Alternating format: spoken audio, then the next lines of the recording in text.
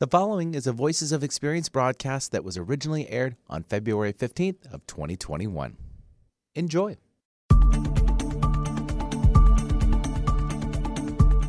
Welcome to this edition to Voices of Experience. My name is Paul Casey, along with producer Benny Mathers. Hope you are getting through the big snowstorm of 2021.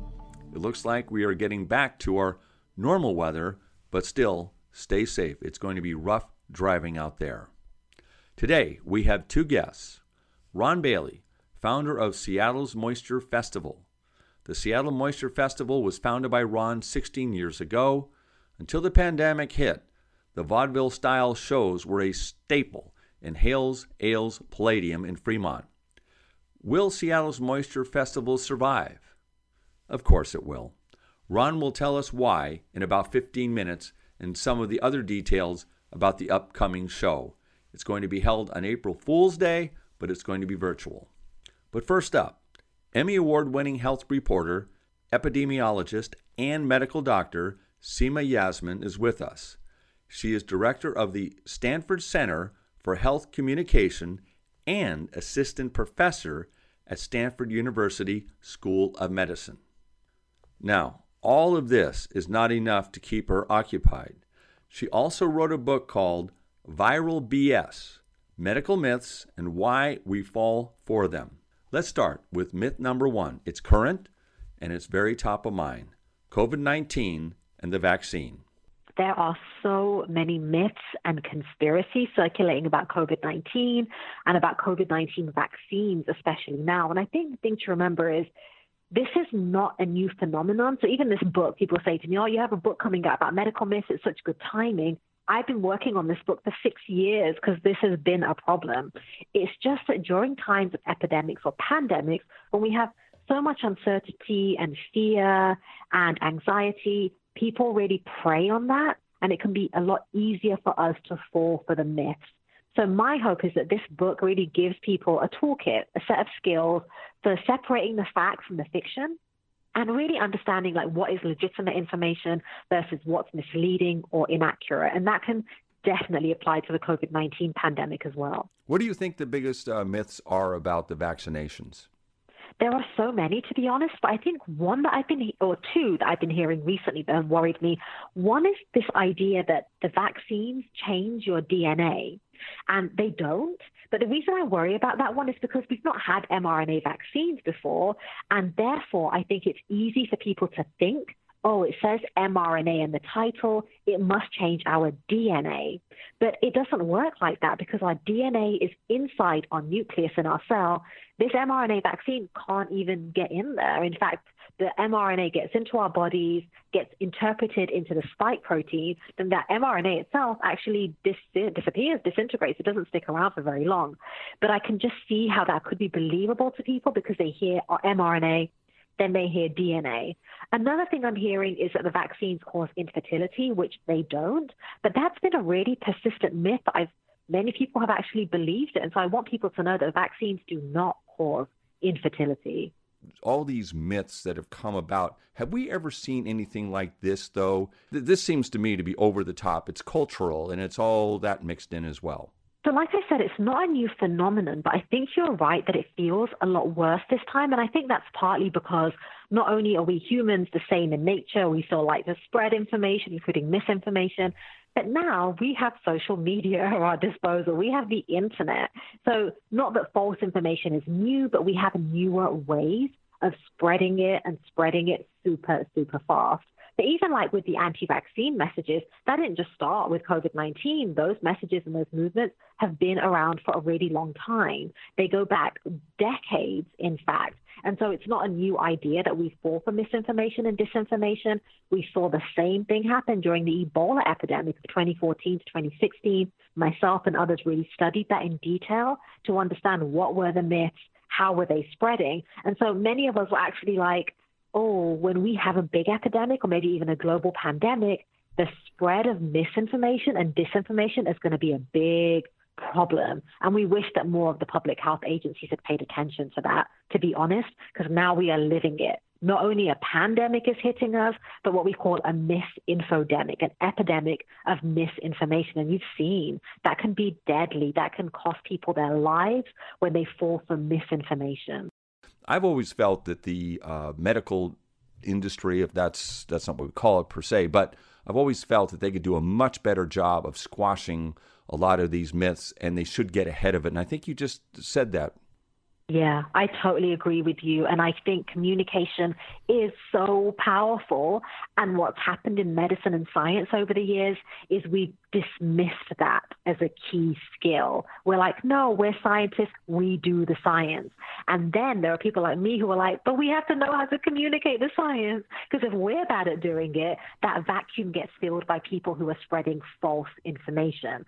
So I do a lot of work on this, training scientists and healthcare workers on how to be more effective communicators. And honestly, I only came up against this and across this, and it became my life's passion when I myself saw firsthand how dangerous this could be. Because I used to be a hospital doctor in England. I moved to America 10 years ago to serve as an officer in the Epidemic Intelligence Service, which is the job that Kate Winslet's character plays in Contagion, where basically you work for the CDC, you work for the federal government, right? And you get sent to wherever there's an epidemic to try and stop the spread of disease. And I loved that job.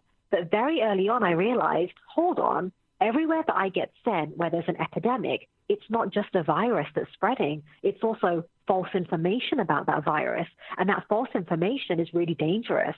It's making people believe all sorts of weird things. It's making them very vulnerable, making it harder for me to do my job. And it was at that point that after a few years at the CDC, I went back to school and I went to journalism school because I realized the power of public health is really in journalism and in getting this information out there. So a lot of my life's work is convincing other doctors and scientists that it's not okay to just be a brilliant scientist or a great doctor. You have to be a good communicator. Otherwise, all of our good work can fall apart. Music to my ears, and congratulations for doing that, because that is so needed. And I'm so happy to hear you made those efforts to do that, because that's going to make the difference. I have a deep affiliation with the Edward R. Murrow College of Communication at Washington State University. And his legacy to me was to seek the truth. And there's a quote, one of his more famous quotes, that I think goes to the heart of the matter on this. To be persuasive, we must be believable. To be believable, we must be credible. And to be credible, we must be truthful. So if the information isn't truthful, but you as a recipient are hearing it over and over and over again, and it's not challenged, you're going to believe it. And why wouldn't you? Absolutely. And when you say truth, it also makes me think about this idea that we have to be truthful about how science is done, who does science, and the history of science. Because the history of science isn't all squeaky clean. It's full of these unethical experiments and all these issues that we pay current consequences for. And I think until we talk about that, you don't really get to the heart of why people distrust science or may not trust a vaccine when actually really bad things have happened at the hands of scientists and doctors. So for me, truth also means talking about these really difficult things, but trying to atone for the bad history of science and medicine so that people do have more faith in us and more faith in the process. Transparency.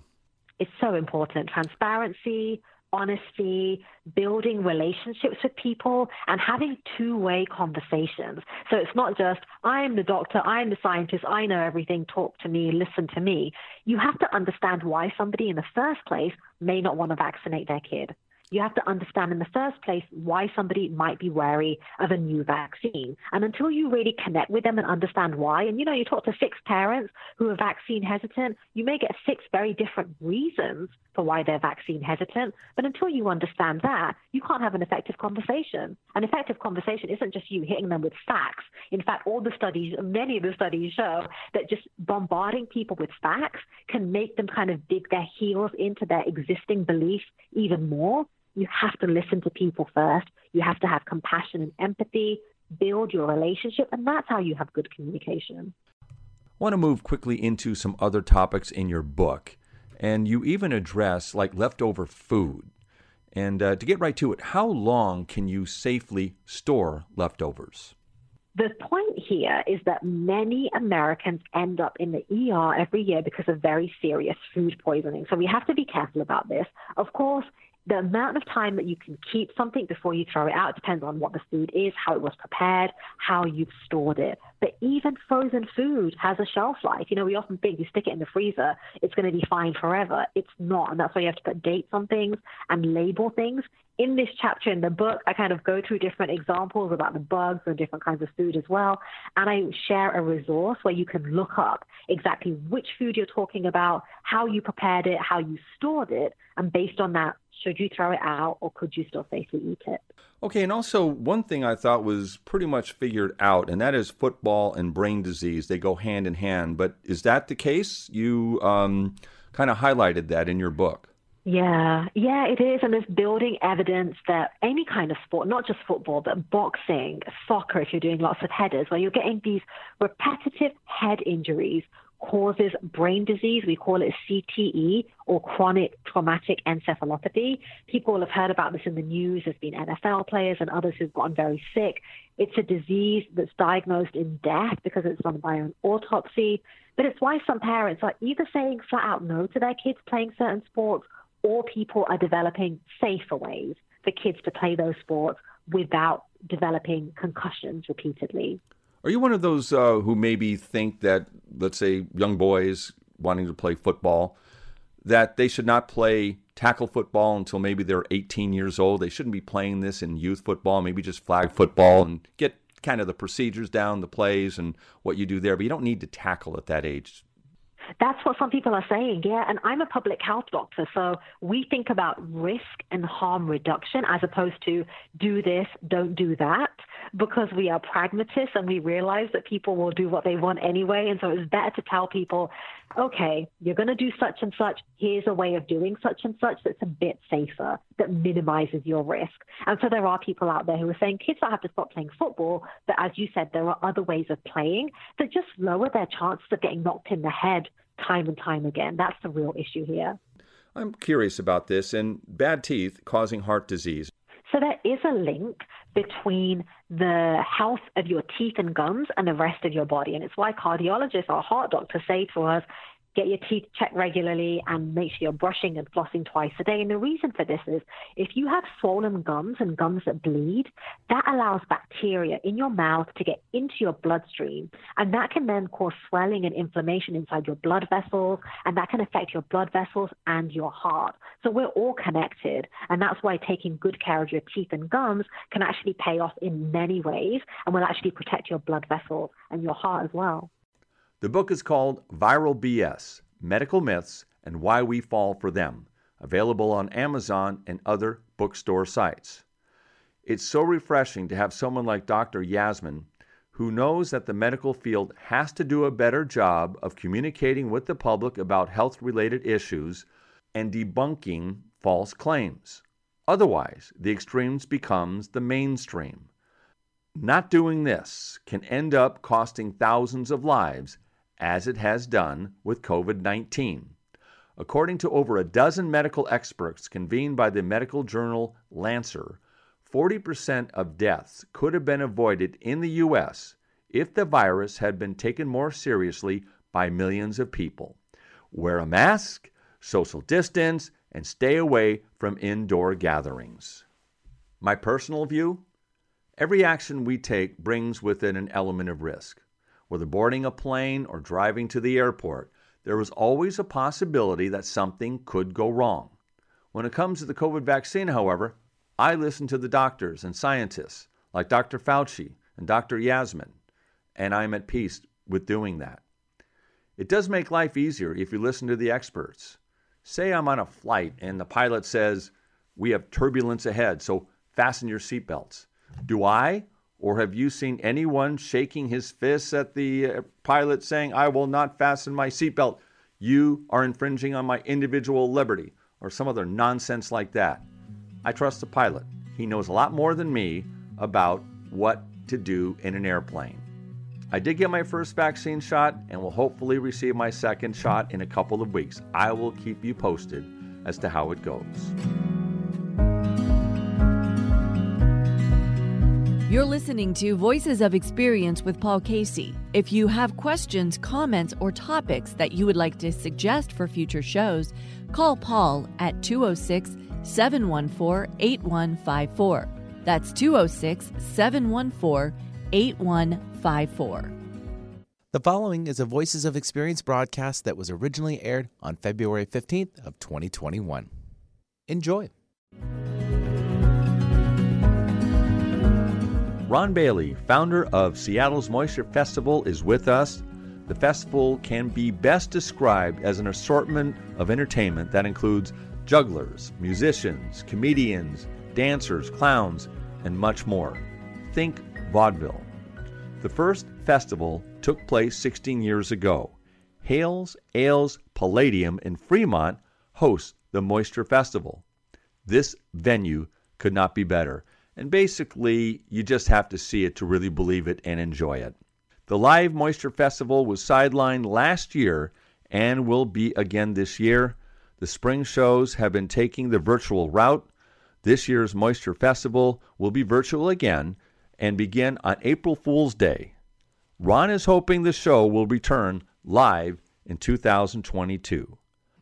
I asked Ron when did it become apparent to him that there would not be a live show in 2020. Early on, when we really began to understand what this was, we realized there was no choice but to cancel the festival.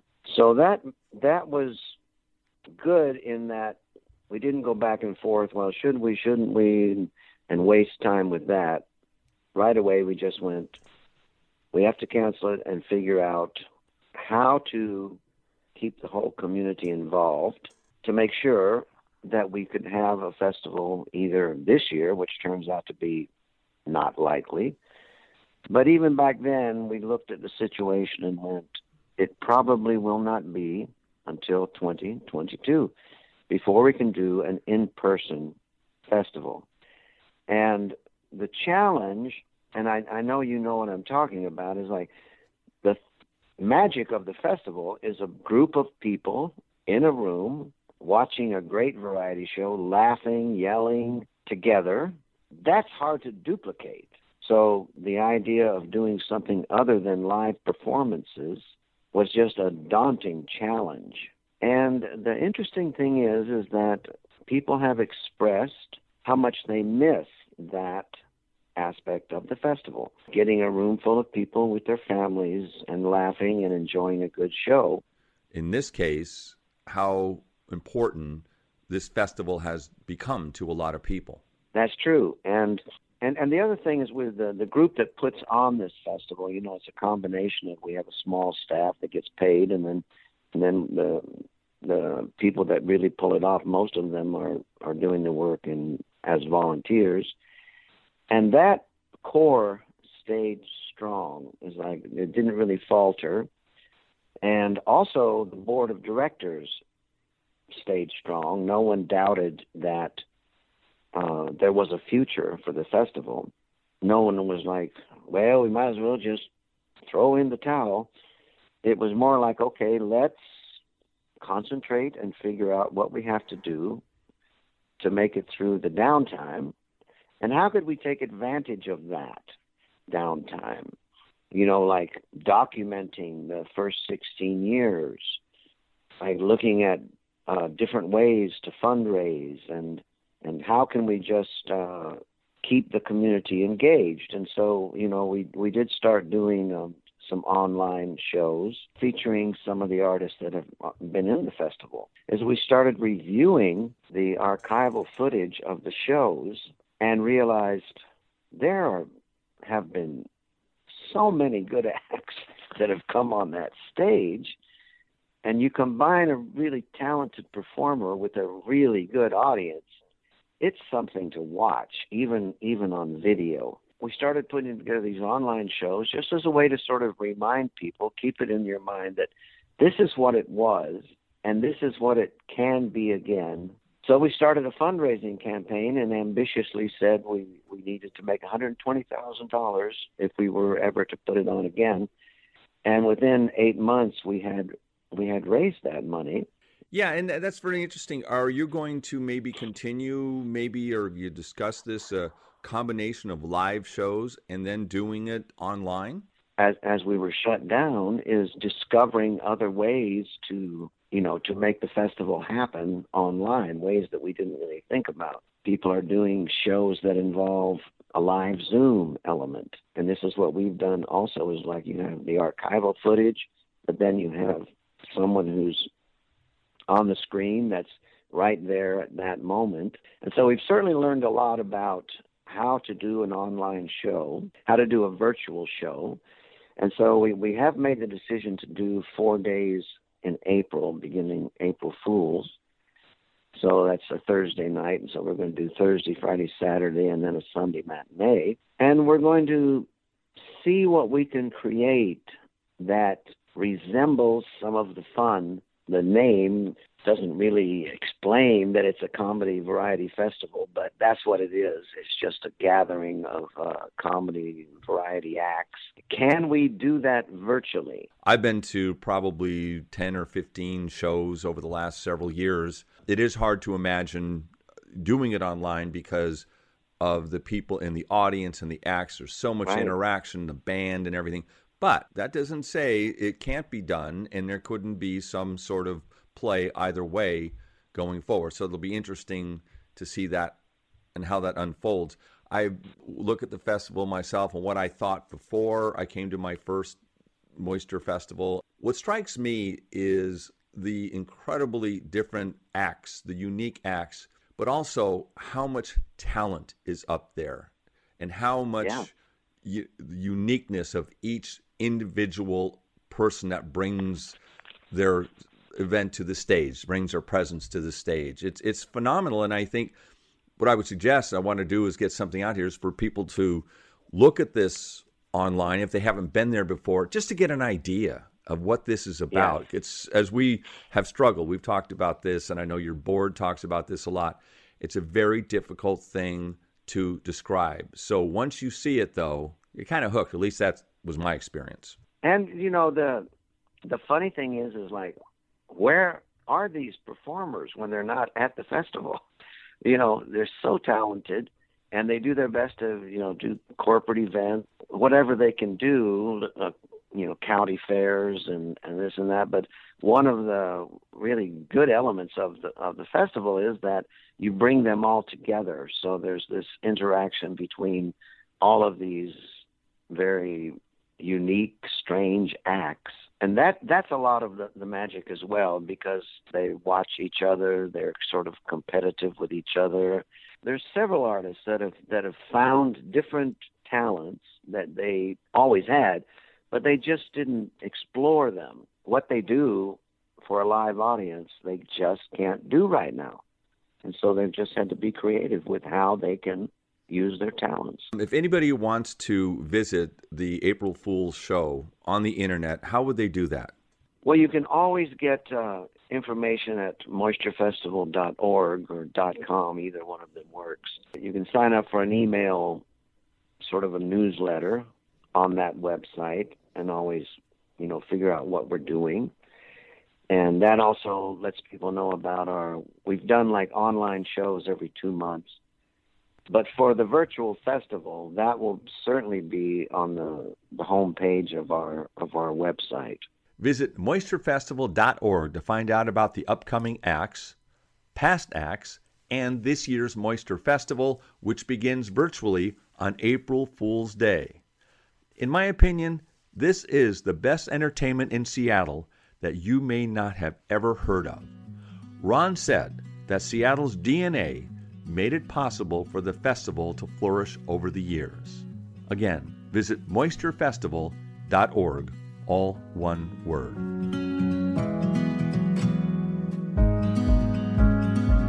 You're listening to Voices of Experience with Paul Casey. Visit voicesofexperience.com and take a 5-minute self-employment quiz. That's voicesofexperience.com. The higher you score on the quiz, the higher your prospects for success. One more time, visit voicesofexperience.com, all one word.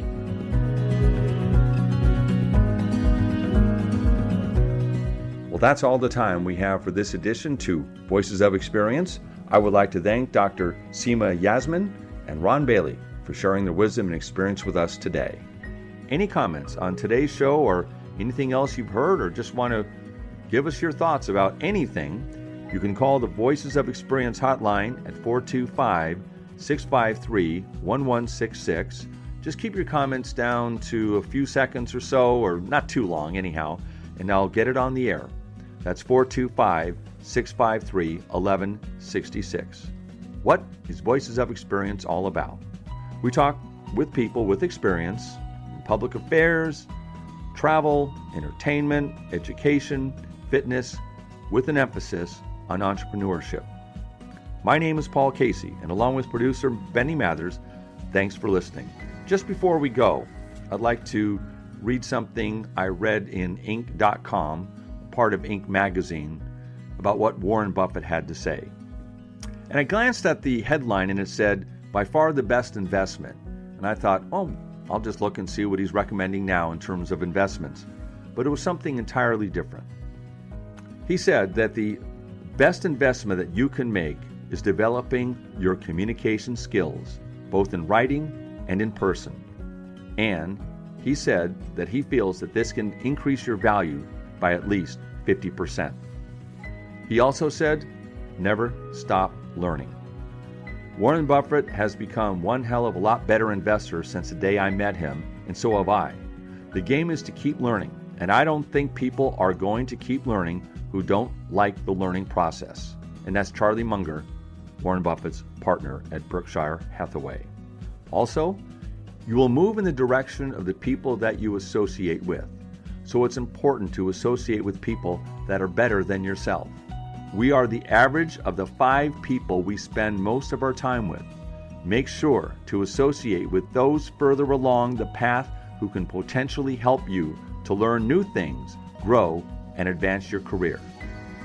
One classic piece of Warren Buffett's advice may be a good starting point to your learning process. Overcome the bad habits that may be keeping you from achieving your full potential. Buffett once said, "I see people with these self-destructive behavior patterns. They really are entrapped by them." Again, that's advice from Warren Buffett, Inc.com, Inc. magazine. Quote of the week: "Your time is limited, so don't waste it by living someone else's life. Do not be trapped by dogma, which is living with the results of other people's thinking." Steve Jobs. And finally, just like Warren Buffett and Steve Jobs, we always say on this show that experience is your best teacher.